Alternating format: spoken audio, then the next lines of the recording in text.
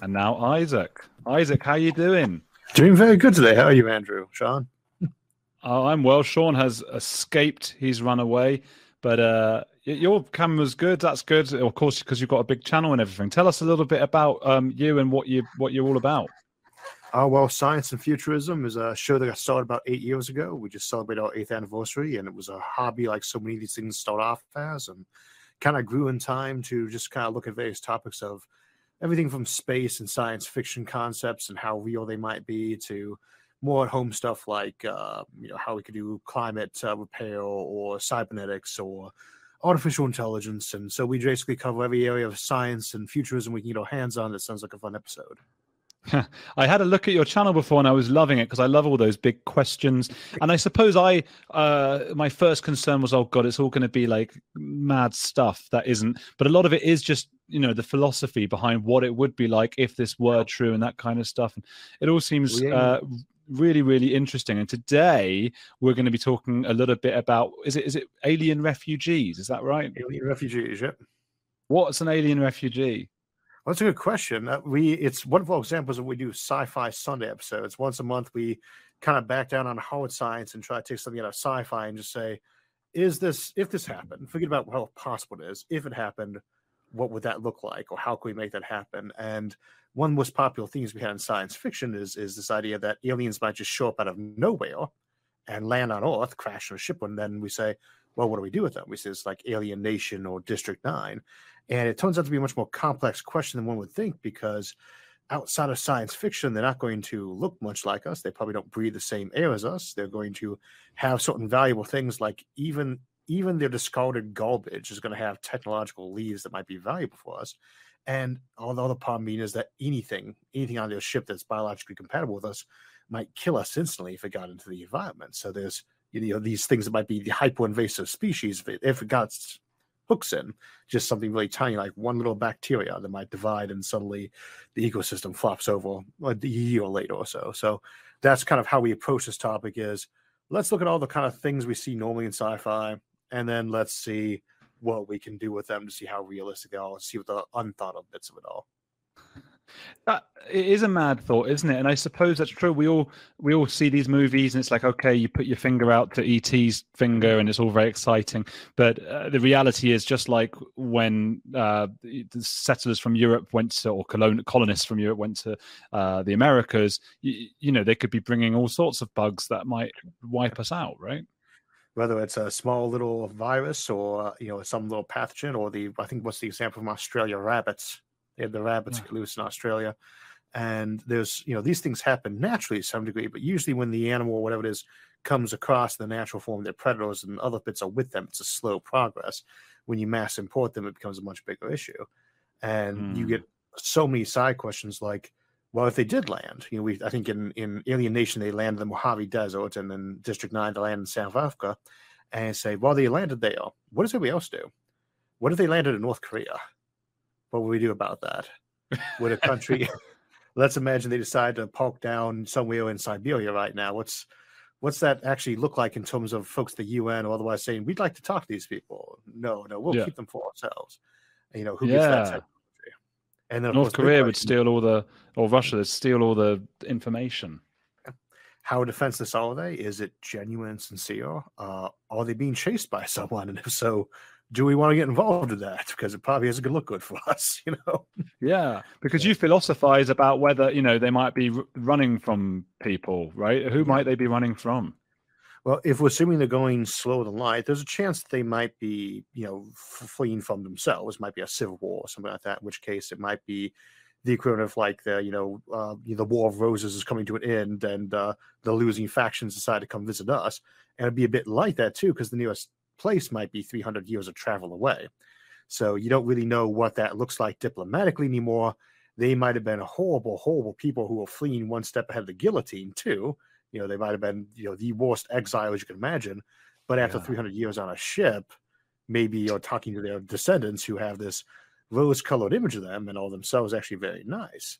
Or they might have turned very nasty and piratic in the meantime, even though they were the noble fleeing rebels, And those little bits that we do on the show that tend to, I think they add a little bit of flavor to other stories, but they also make us think realistically about how these scenarios might play out. So if aliens do show up tomorrow, however likely that might be, we at least have some idea what we probably want to ask, you know? Yeah, I can see why your channel is so popular. This is kind of, I suppose it's, what is it? I'm not sure which word I'm supposed to use, but like a smoking, after having smoking sessions, or it's quite a nerdy conversation, which I love having. I can have these for hours.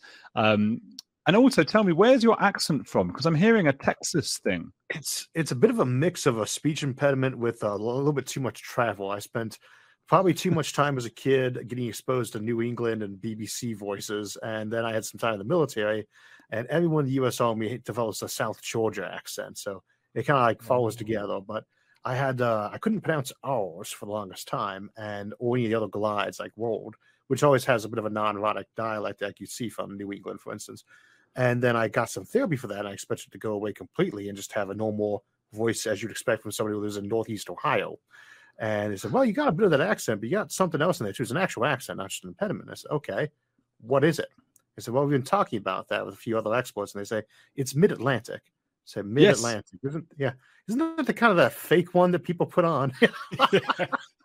So you're like, good. All right. Works for me. Oh, it's one of my favorite accents, though. I was picking up on that, and then I was getting a little bit of and I hope you don't mind me analyzing your accent. I just love accents. And I was getting a little bit of I do declare. I was getting a bit of that sort of thing, but then also the mid-Atlantic I was getting, which is I great. think there's so many dialects that do the softer R's that it's easier to speak, and if you don't do R's very well, they tend to stick with me a little bit more. So that bit of that southern one, bit of the New England one, bit of the British one, bit of every other place. And usually it sounds like, it's somebody who speaks English as their native language, but you can't quite figure out where you're from. So it's a wonderful accent. I love it. I think you speak very beautifully. When I first started doing the show, because again, I had not expected to become a show. It was just a hobby, a fun topic to talk with, he was explaining these science concepts to sci-fi authors in a lot of cases. And I thought, well, if this catches off, I'll just hire a narrator. And my audience at the time, because it started growing, says, don't you dare. This is the voice we're used to. It's like, okay, well, then I guess I'll go get speech therapy instead. Well, people obviously like your voice. Anyway, I better get back onto the aliens, right? How do we determine if these aliens are being honest? What kind of ways can we do that? I think a lot of times by asking what their request would tend to be. And in other episodes, we talk more about space colonization and the realism of it. We start finding out things like you're probably much more likely than terraforming planets like Mars or Venus. You might do these, but more often you would build a space habitat that was kind of more to your actual taste. Like the day on Mars is a half hour too long and the gravity is about 60% too weak. Venus, the day is about 300 to 200 days too long, and the temperature is, very warm. They used to think it was paradise planets, and then they found out the beautiful clouds of it were made of acid. So you can terraform a place like that, or you can make a gigantic habitat that's really, kind of a constructed ecology where you just rotate it to produce the gravity that the rate you want, the day length at the rate that you want, or any number of other options that might come up technologically if, for instance, you just get something like artificial gravity. And so we think, why would the aliens be fleeing here? All ecosystems not going to be anything like theirs. And you don't necessarily want to open your arms up, but you might get an incident like Man of Steel, where the aliens arrive like, well, we're here, we'd like to terraform your planet to our needs. And so I said, well, how can we replicate what they need for their environment? But if they're coming to visit, the most likely scenario is they are coming here, why? For sanctuary. They want us to protect them. I don't think we have big enough guns to repel a giant space fleet right now. Maybe they're hoping that we think it was the technology for it. We might build that.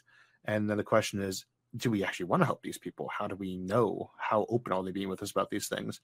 If they've been able to study our radio waves for a century while they came in, there's a good chance they can play us like a book, whereas we know what they feed us. We might not even know what they look like. They look like cute little furry aliens, as depicted in the best Pixar movie that they were able to find, and then they actually show up and they got like 50 tentacles and scale Cthulhu. Oh my god! Although those might actually be the friendly aliens too. I was hearing recently that it's unlikely they've even heard our radio waves if there are aliens out there, just because they would be so far beyond radio, most likely. Well, the thing is, they might have some technology that's better than radio, and without even going to new physics, they might just use tight beam communication.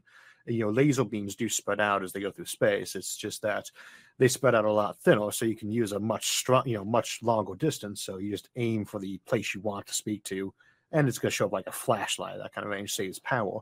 But even then, they're still probably using electromagnetic signals. If they're not, they still know that we are.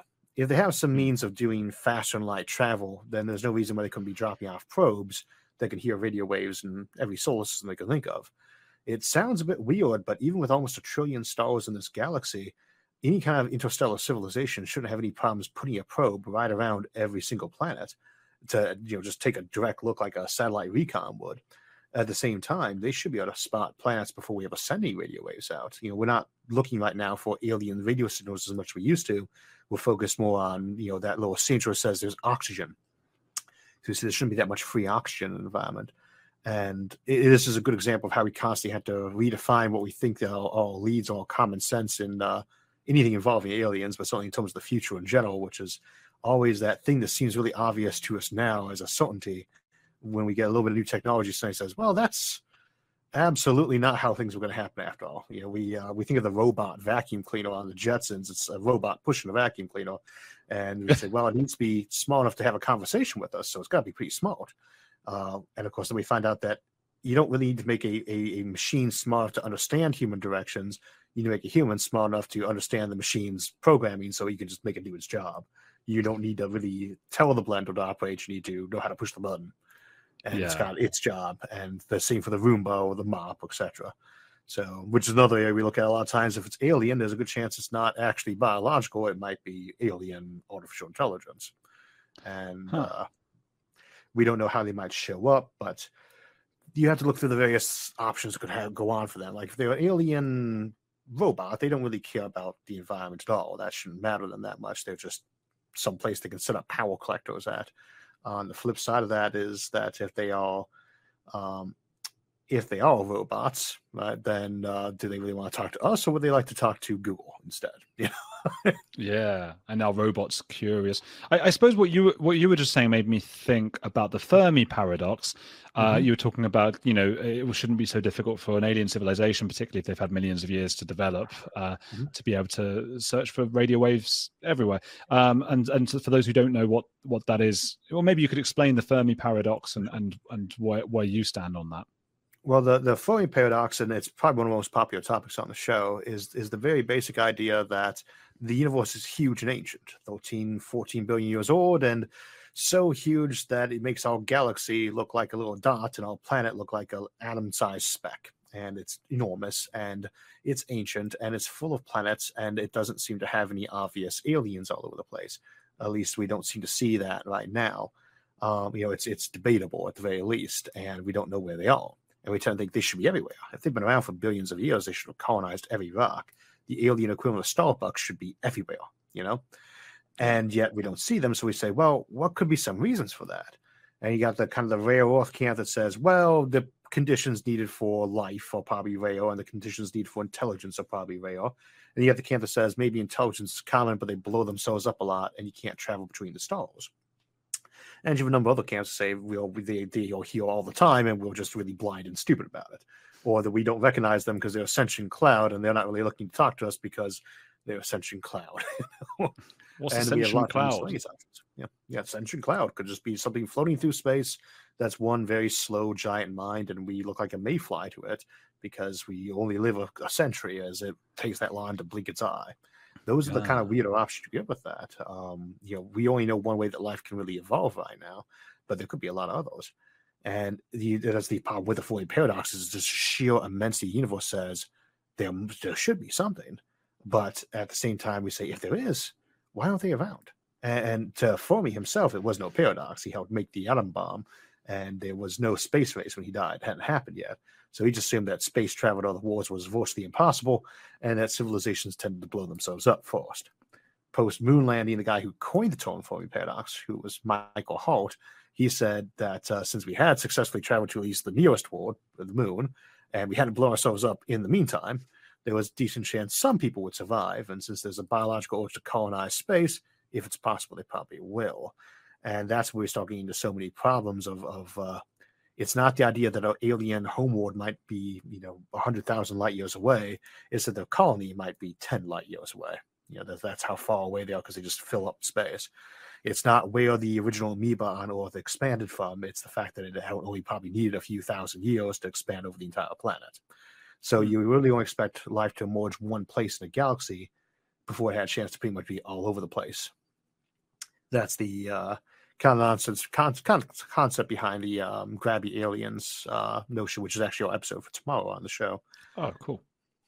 So, but I think the biggest thing with a lot of the alien examples that we come up with in these is how we would interact with them. We so often assume that they'd have faster light travel or communication, and the problem there is we're not sure if we could hear their radio signals from 100 light years away. There are ways that can make really loud ones you can galaxies away just using known science, but it takes a lot of power. But the game changes if they suddenly have faster light travel, but it only makes the Fermi paradox way worse, because if it's that easy to travel through space and to send signals through space, you should be able to coordinate huge empires and build them very quickly, and they also don't seem to be there. And so what does that leave us with? We're alone? I tend to think that tends to be where I land at myself. But the after years of doing this, I say the strongest, or I should say least weak camp, is the idea that intelligent life is probably just very rare. Nobody else in our galaxy yet, and maybe no one in our supercluster. Though our supercluster is also small. It contains around 1 million galaxies, and there's about 10 million of those in the universe too. So even something that big is tiny in the universe. So there might be 1 million alien civilizations out there, each with 1 million galaxies apiece. So that would still be pretty populated. But that to me has always been the strongest one, or at least weak. None of them really work ideally. I've never heard a solution posed for the Fermi paradox that didn't have holes in it. I suppose it is just like you say. It's so rare. I should just say that there are people in the chat. There's a running joke that Sean started that I'm a cyborg or some such thing, because there's a hole at the back of my hair, like alopecia, and that's where they plug me in. And so I think some people are making the joke, and just others who are I think others are actually genuinely concerned. I promise I'm not making your phone hot or any of your devices warmer than they may usually be. That's unrelated to me, although I can't speak for Isaac, who might be doing that. It was long assumed I was an artificial intelligence on the show, which admittedly I did tend to play up a bit.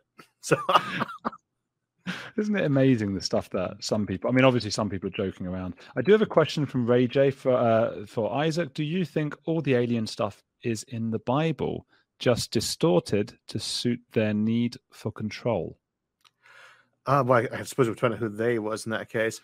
I'm not the best scholar of either the New or Old Testament, but to the best of my knowledge, there's really not too much discussion there that would discuss other planets. I've certainly seen people who have discussed that in say context, things like Nephilim or other things, but you'd have to talk to a priest or a rabbi or a minister that's more focused on that to really get anything in terms of scriptural quotations. But I would say, and I know the Quran has some mention of this too, and certainly a lot of the Eastern religions, that kind of the concept comes up of life from other worlds. And you could say that even about things like Norse mythology, it's in there.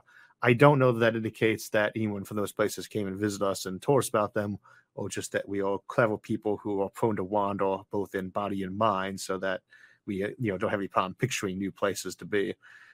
So I couldn't give you a definitive answer on that one way or another, of course. Let's go back to this initial idea, I suppose, of aliens coming here. How might we benefit from them arriving on our planet? I mean, usually the big one, of course, is that if somebody from right now crashed back in the 1800s on a magic spaceship, their cell phone is full of technology. And while we might say, well, no one in the 1800s could possibly figure that out, and there'd be a certain amount of truth to that, there's a lot they could figure out from that. And there's a lot that they could, people often don't realize how simple scientific advances are and how easy they are to get once they get them. A lot of us who go through like physics, for instance, we're getting related training to some of the higher concepts, but we don't know about some specific invention or something. And I don't know anyone in my field who hasn't, some story about how they thought up this one really cool idea out of the blue that would be worth millions, and they found out somebody had already invented it. It's like, oh. But it wasn't plagiarized. So maybe you came across it by accident, but more likely you've had that more advanced training, and so the idea came to you very naturally. A lot of sophisticated technology is incredibly simple once something's put you on the center of that trail. And so an alien device, even just seeing how the thing flies without knowing any of the specifics, could potentially work out that way. That's why, with an example of alien conquerors, if they show up, they're going to beat us just horribly. It would not even be a contest. Just because they can fly across space, there's that much energy valve. But if they're occupying us, much like us occupying some colony that was, low tech at the beginning, even Neolithic, you only need a generation or two before they start figuring stuff out in detail because they're exposed to it constantly. And then the parity changes because technology is not a good measure of a society's ethics, nor is it really something that sticks to you very long. It's just there, and we tend to mystify technology a bit because our culture is so built around it. But there is very little that we use on a day-to-day basis where you couldn't talk and explain to someone who's got decent scientific principles a basic of how that thing operates in short order. Although there's a lot of things I don't know if I could understand. There was someone spent an entire day telling me. So a little bit of both. I'm just wondering, so then if they came down here and we got some of their technology, but as you say, it doesn't give us much idea about their ethics. I suppose we'd like to think that compared to maybe the Columbus days and the colonizing days, that if they're that advanced technologically, that they might have some kind of ethics involved and some sort of, I suppose, I know you say there's no link to but maybe there is a link. If they're that advanced, maybe they don't want to hurt us. They'd see us as like people, not to hurt. We have this idea sometimes that there is a core fundamental morality. And I personally like that idea. I like the idea that there is a genuine right or wrong. I can't prove that. I can't prove I have free will either, but I work from that assumption in the meantime. And if there is such a thing as a core fundamental right and wrong, then it should be something anybody could figure out. And if that's the case, then a lot of things about what should I do in this situation? What is the right answer to the trolley problem, or whether you should run people over or switch on a track and run one person over? Those existential issues. If those have real correct answers, they know them too. And that would be the morality everybody in the universe presumably used once they got to a certain point. On the other hand, that's a lot of assumptions in there and a lot of generosity. And the flip side of that is you have to say, what do we know about them from them getting here? And I would not say that it's wrong to go flee to other people when you need help. But if you're traveling hundreds of light years around many empty star systems, because the vast majority of space is empty, as best as we can tell, and when your civilization doesn't want to live on Earth anyway, but maybe some space habitat that could build an asteroid, why come here? And what does that tell us about them? And say, well, maybe they're coming from some space empire that has a rule about not messing around with primitive civilizations, so they can claim sanctuary here the same as one of us might claim it in Monaco or some other country that our home nation could step on like a bug, but won't do it. Maybe that's the reason why they came here. We can protect them if we give them permission to stay. Other than that, though, the only thing I could think of is they're hoping that either A, we'll distract the enemy while they run some more. It's like, here's this new civilization that would like to go to war with you. We'll sneak out the back door while you're pounding them in the dust. Or they're hoping to convince us to come in and join their side, which might not be unethical. I mean, it could be that they are running from something horrible like the Borg from Star Trek, and they're just giving us some advanced notice of a conflict we got to get involved in anyway. Or it might be something where they're planning to feed us into the meat grinder on their behalf. Oh my word. What if they're just curious? I'm being optimistic. They're just curious and they think they can learn in the way that we can learn from looking at different sort of primitive animals that we don't know about yet. We want to learn and study them.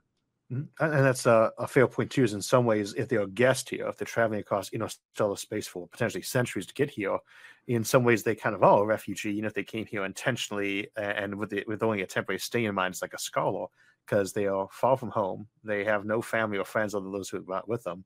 And they're basically going to have to try to make a home here, if they're just studying.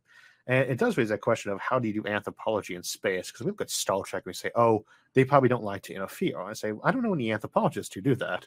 They just don't like to grossly interfere. They don't hide. They show up and like, tell me about your ways. They're like, I'm not here. Ignore me. So they've come here and they like to study us. And we say, that's good. We'd like to know who you we'd like something in return, like to study you. We want to know about what you've got going on. And I think when an alien shows up and says, well, I can't tell you about my home civilization or share with you any of our technologies, I'd be inclined to say, well, there's the door. You'll leave by the same door you came in. Yeah. Because why would they do that? They've got the ability to cure cancer, for instance. How are we really harmed as a society by getting that? You expect them to share something. And we do this. It's not like when all guys go in and they say, well, we like these things. We don't just say, well, I'm going to randomly start dropping off cell bones here, but we do answer their questions usually back. They're welcome to join society as opposed to told that they cannot. We're just saying it's their choice, not ours.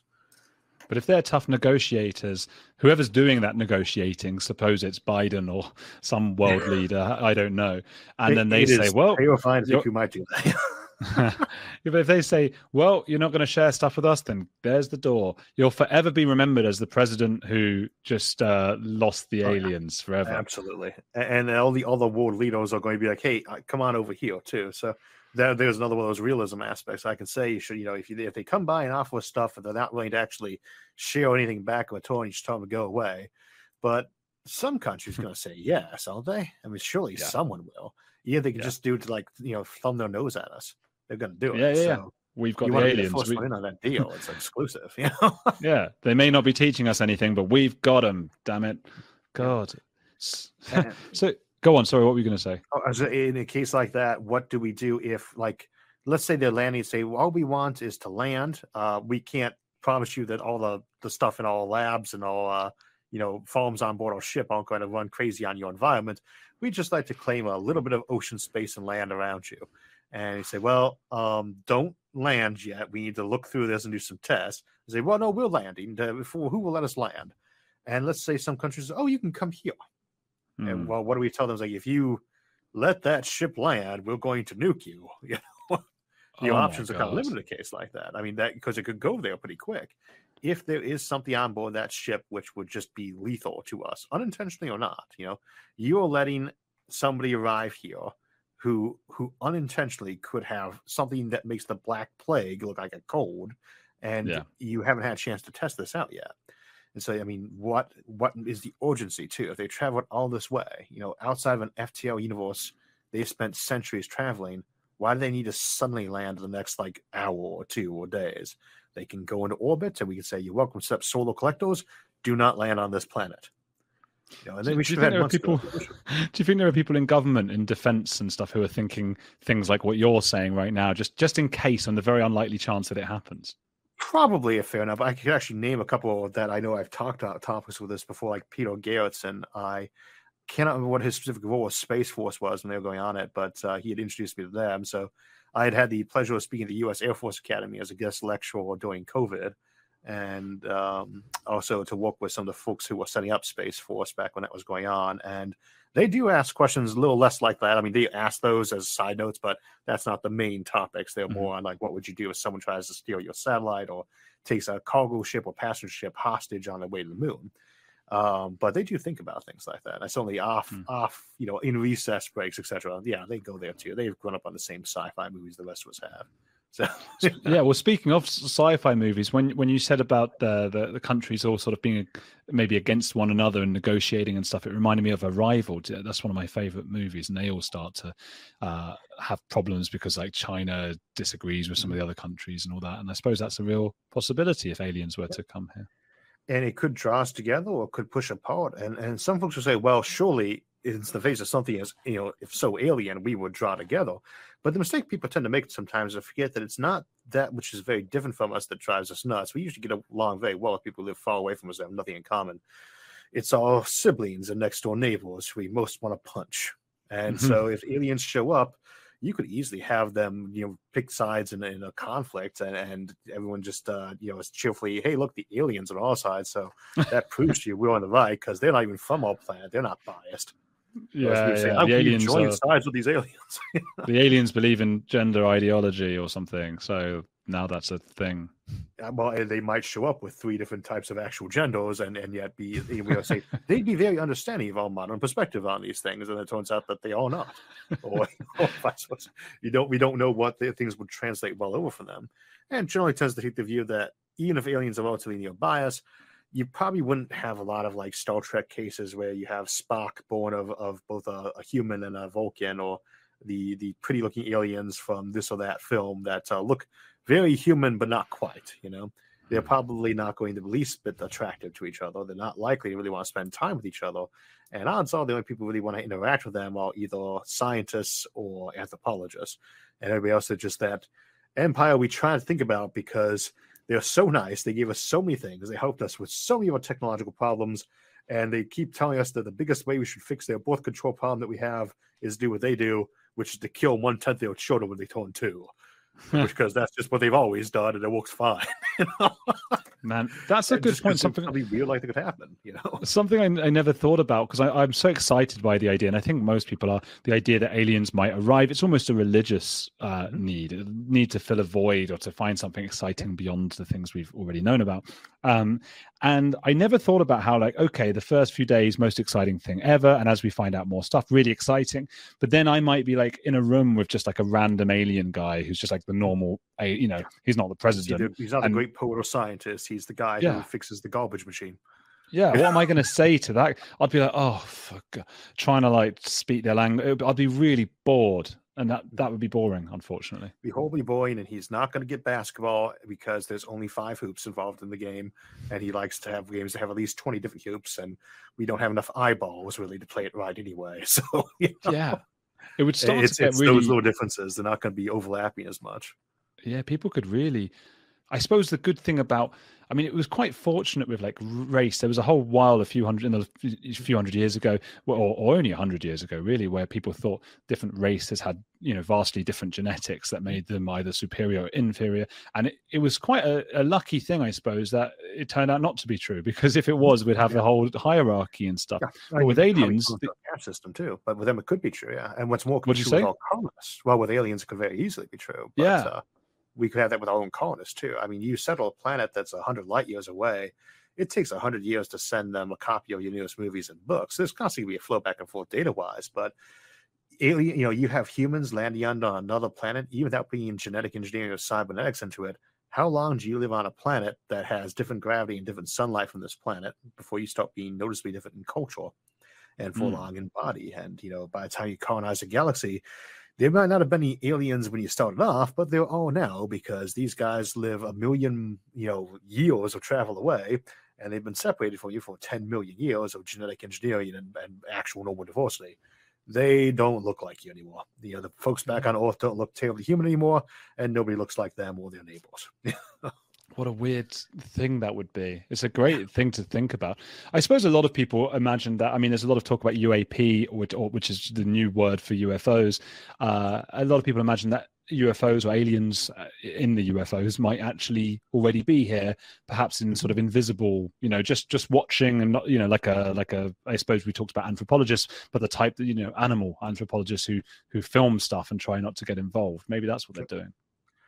Yeah, I never liked the idea of that job, because you see some cute little lion cubs. Like, I know they're going to get dusted. Why? How can you just leave them there like that? But of course, the wildebeest are kind of grateful that you did. But I think it's a difficult one in that kind of context to say, what should you do if you're an alien who comes across some planet like that? And part of you says, well, I should leave it alone. You say, well, I'm a civilized person. I survived. I'm from the mountain times. I know you don't just bump into someone's civilization and screw around. They say, well, what are you going to do? Sit there for 1 million years putting a quarantine on that planet? Because you might run into people where they are 1,000 years behind us now. That's great, but that would be really lucky. More likely, you run into somebody who's like, hey, we just discovered fire in 1 million years, we might get pottery. Or they haven't got opposable thumbs and they're very intelligent, but they're never going to get fire. Well, it's a planet full of dolphins and whales, and they're never going to get fire. There'll be, billions of years before we were around. They've already got brains. Smarter than us, but they were just stuck there, and they don't really think about colonizing space. Those are those tricky questions that there aren't good answers to, but you have to look at them from the standpoint of practical. And we say, well, we should not do anything on that planet other than absorb it. And say, that's great. You've been absorbing it for 100,000 years now, and you're the Federation. We'll use Star Trek because it's such a great example. Presumably, you don't actually hide that these places exist. I mean, it seems like a free society. You wouldn't really be redacting something as big as the existence of an entire culture. So that's out there. What were you doing to stop people who want to come by and do something else? Blow up their ship? What about the anthropologists who went a little bit off the reservation towards what you're supposed to do? Are you going to shoot them? What if they decide I'm going to cure this disease these people have? And say, well, we want to avoid the tampering there. So I don't see that we have any choice but to do some orbital bombardment on the continent in which those natives were at, so as to avoid tampering with the civilization on the other side of the planet when it spills over that they've been given pottery, Yeah. And so a lot of times what we think of as the good answers from sci-fi, and this is why we have speculative fiction in any area, is to kind of think these things through and say, at first glance that made sense, and then at second glance, it not so much. How do you quarantine a planet for 1,000,000 years? How many billions of dollars are you spending per year for 1,000,000 years to put war fleets around someplace? And how much do you trust them? Well, I just thought I think South Park have done this, and Rick and Morty as well. That it's a reality show called Earth, and they're all watching it on their different alien around the galaxy. And then there's the other idea, I think, from South Park, and I presume in literature before that, that once you reach a certain level of technology, you're welcomed. You get like a letter from the alien world, and you're welcomed into it. Earth becomes one of the trusted planets. And it's a question to say is, I think.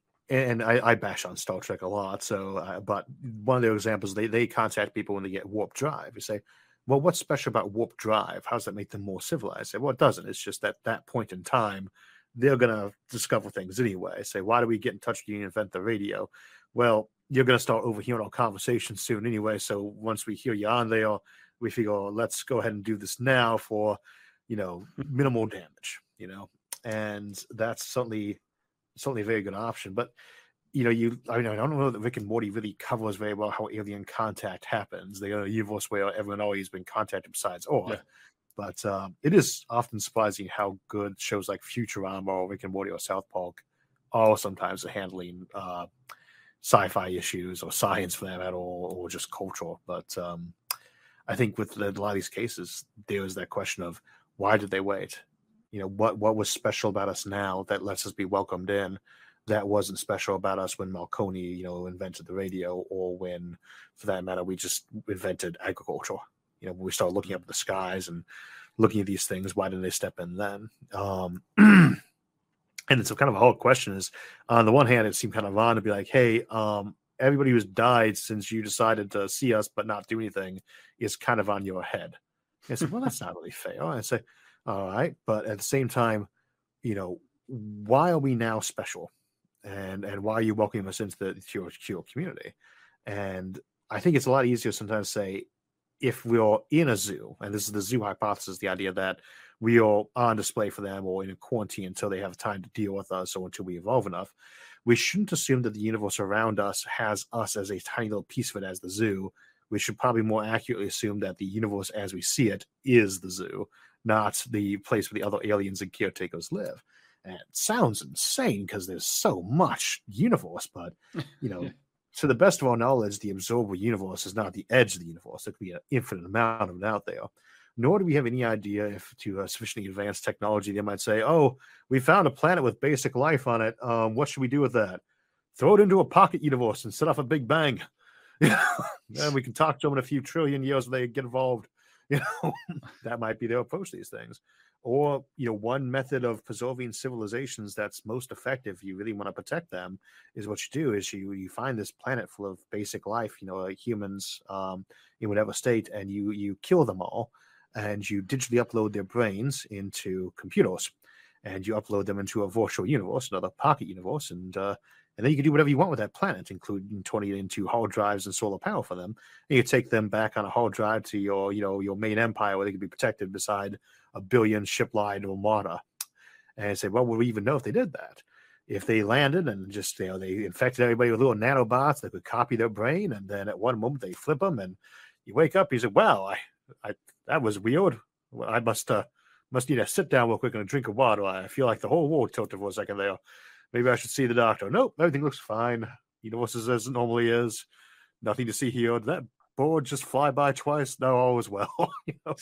We encounter anomalies all the time, so they're probably going to be able to handle it. And the other cool thing about digital situations, like with the Matrix, we see all these people living in virtual reality, is when you're not in a tank, when you're actually a hard drive or an uploaded person, or if they got good enough brain control anyway, you can't ever find out that you're in the Matrix, because if everyone suddenly figures out there was a problem or there was an incident that made the thing look off for a moment, they just hit the pause button and go back to the last save state. They can also put little algorithms in your brain that say, if they suddenly get too suspicious about how real things are, they're going to suddenly hit a little red flag, and we send a signal saying, you know what I'd like right now? A beer. Or, that wasn't real, or maybe I should see a psychologist. Or you just suddenly say, no, I wasn't suspicious at all, because they just changed what you were thinking. So the problem with a lot of these new things is if we're in one, the only thing I could think of would be if we've been placed in one for the purpose of trying to prepare us to consciously come to the realization we're not necessarily in a real one, so that we'd be comfortable when we emerge into the wider galaxy, or universe, which might look nothing like space around us. It might be utterly different. Might not even be three-dimensional. That's a scary thought as well. But the Matrix one, I've often heard that people say, I can't remember what is it that people say that's like something like, why didn't they just use batteries instead of humans for batteries? Is that what they say? I mean, the one with the Matrix, I think the original plot, they had been using them for processing power, something like that. But either way is not very good. Humans I think in the movie it says, using humans' bioenergy in conjunction with a limited form of fusion, which it's just kind of like using this incredibly inefficient negative source that you'd have to dump energy into, along with the best power source ever. They were able to generate power. And if anything happens to that incredible crappy system of power they were using, they could never fall back on the infinite source of power they already have. It made no sense. I like the idea where they said they were keeping us around as kind of the as kind of a creative processing center, but even that doesn't really make a lot of sense. It just at least makes some sense. Like just a computer ad for creativity for the Matrix. But it was a good first movie. I enjoyed the visuals in the second movie, and the third movie, I joined the army the next day. So not because it was that good. It was the last film I saw before I had to leave for boot camp. Oh, was it? Yeah, it wasn't brilliant. The second two I didn't think were brilliant. But so tell me some other stuff that you've obviously been looking into on your channel that's really, really fascinating. And one is thinking about the civilizations at the end of time and black hole farming. So tell us a bit about that. That was one of our original really popular episodes that I never thought anyone was actually going to watch. There was like 6 other episodes that kind of led up to the topic, and I thought, well, without having seen these, no one's going to enjoy this episode, so it'll probably just be buried off in the corner. And it turns out to be our most popular episode for years. The idea being that we always think that one day the sun's going to burn out, and we'll go live around another sun, and then that will burn out eventually too. And there'll be a period of time when stars stop happening for a while, and then that'll be it. And then we'd say, well, everything runs down eventually. I said, well, that's still going to be true in something like a black hole, but according to Stephen Hawking's theory of these things, which we can't prove yet, but the math works well for it, black holes slowly evaporate. They slowly lose energy. And the smaller they are, the faster they lose energy. And the really, really small ones, the ones that wouldn't even occur naturally, but you might be able to make, or which the bigger ones will eventually turn into, can release a lot of energy. They become wonderful power reactors. And it's the most energy efficient source you can get. It's even better than fusion, which is what the stars run on, and inefficiently. Most stars don't even use 1/10 of their fuel supply. This thing would use that entire fuel supply and be 100 times more efficient in the process. So you got a black hole that's got 100 times the mass of our sun in it. And when it slowly evaporates, it's going to give off something like 100,000 times the actual energy that our sun would have done. So even feeding our dead sun's corpse into it would be, 100 times more efficient than that sun would ever have been, or 1,000 times more efficient. And the idea then was that after all the stars start dying off, and after we're done using that way, and maybe even before, because we might move those stars into black holes, we just make various black holes of various slightly staggered sizes and live off of them. You make power while you dump the energy down them. It's about 20% mass energy efficient to dump matter down there versus 1% fusion. So it's 20 times better just doing that. And then you make that long time deposit, and you eventually get your interest back in a trillion years. So this is the idea that civilizations might run in this period after stars, and not just some little meager civilization that is the remnant, kind of hanging out in the barren tundra of a dying universe, but rather that would be when almost everything of interest really happened, because that would be where 99.999% of the living happened. It's just be as much more energy abundant time in terms of efficiency. And here's the other big one: in a post-digital civilization, a post-biological civilization, a digital one, things kind of run on computation. How efficient your computation is how efficient your brains run for all practical purposes. And we have a thing called Landauer's limit, which says that where classic computation is concerned, the colder it is, the more efficient it is. So if you make something half the temperature, it will process twice as efficiently. You'll get twice as much processing for the same amount of energy. So the universe, as it expands, keeps getting cooler and cooler and cooler. And as long as your background is colder than your engine, whether it's a black hole or a star or just a regular chemical one, it's capable of making energy. So when the place is running at a millionth of a degree Kelvin, it's going to be a billion times more efficient than right now. Well, if you got 1,000 times the fuel efficiency on these things anyway, because you're running through a black hole as opposed to just casual fusion, and you got 1,000,000 times the energy efficiency, they are what, a billion times more efficient, a billion times more thinking done for each little bit of energy. And so that's a lot of thinking, and that's a lot of living. So, and it's spread over a huge period of time anyway. And that's kind of the notion behind these universes at the end of time, these civilizations at the end of time, is that even though we think of it as the period in which, if there's anything left at all, it's just a few, colonies hanging on, like at the end of things, like we see at I think there's one episode of Doctor Who where they're at the end of the universe and there's just a few humans left over waiting to travel wide some new universe on the last remnant of Earth 100 trillion years from now. And that's how we picture the end of the universe, is this little collapsing thing at the end. This says the other way around. These are huge empires that dwarf galactic scale ones, let alone planets.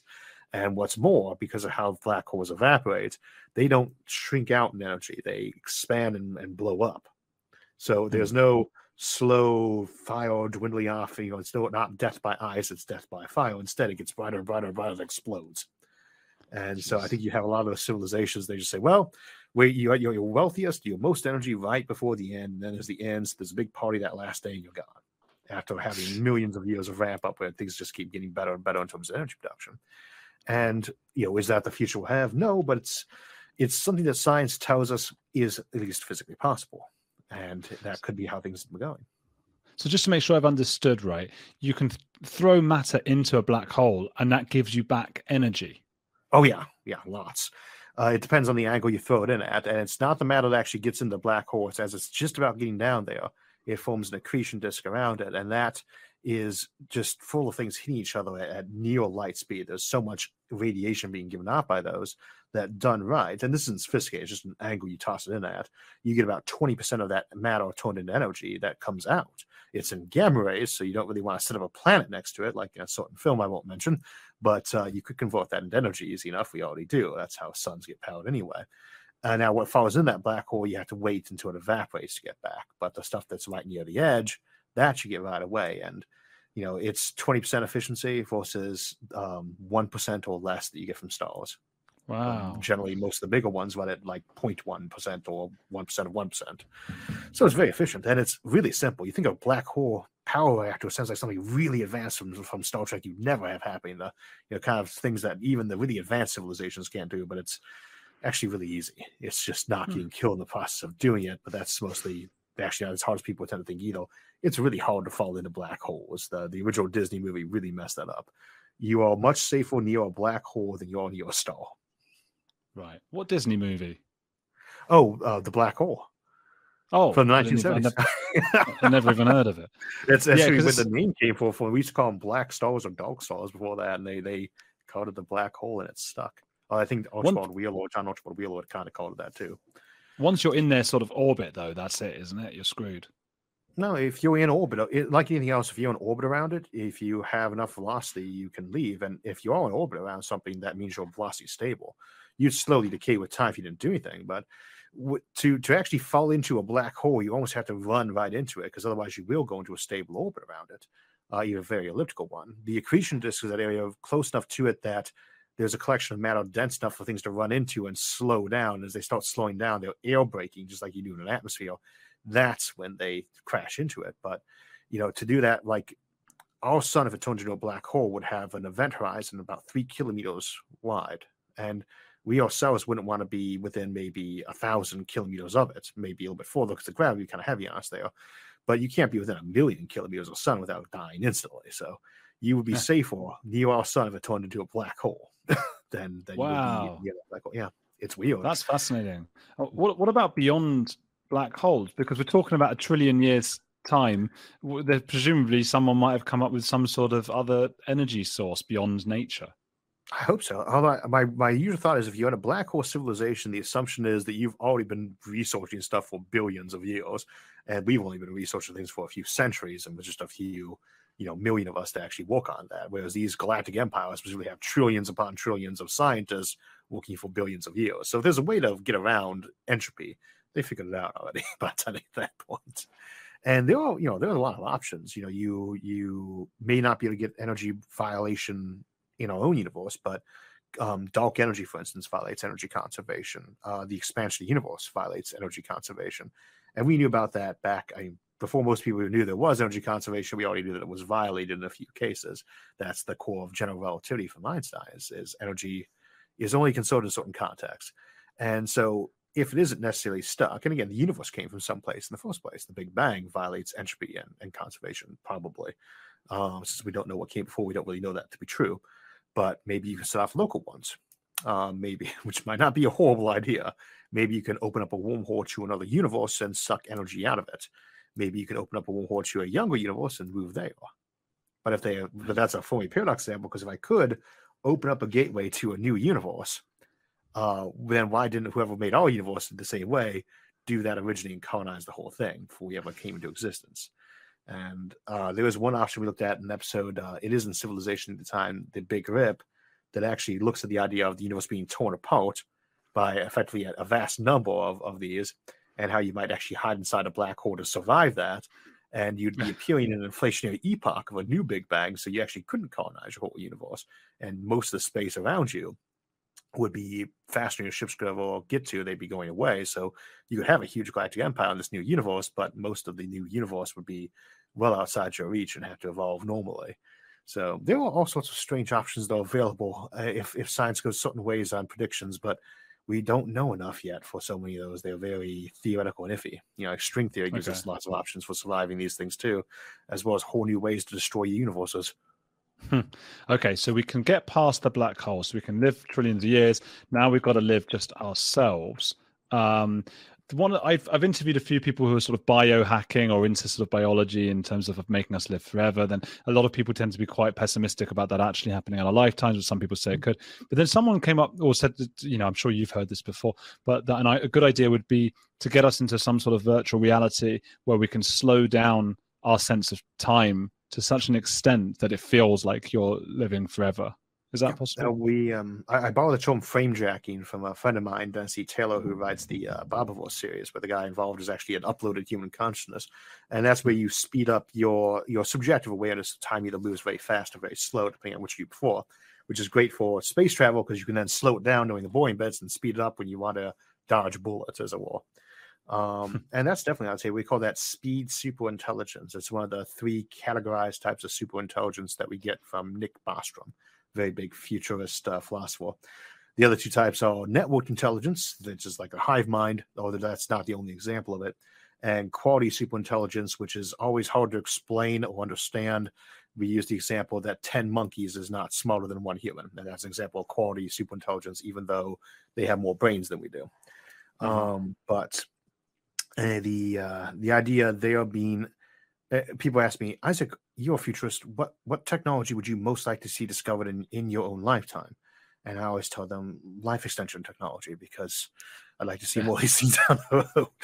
And there's the option for freezing people and bringing them back potentially too. And these are all things that could happen in our lifetimes very easily, but also could not. It's so hard to guess how technology progresses. I think there are people who are born alive nowadays. They might be 1 year old, or they might be hopefully older than me, who will live to see a day when people do not die of aging normally. We call it the takeoff speed, is when you start extending people's lives faster than they age. And Aubrey de Grey, who most people know from the SENS Research Institute for Aging, actually most people know him as the guy with a really big beard, but the other player of ZZ Top. But he said to me one time we were talking was all medicine is life extension technology.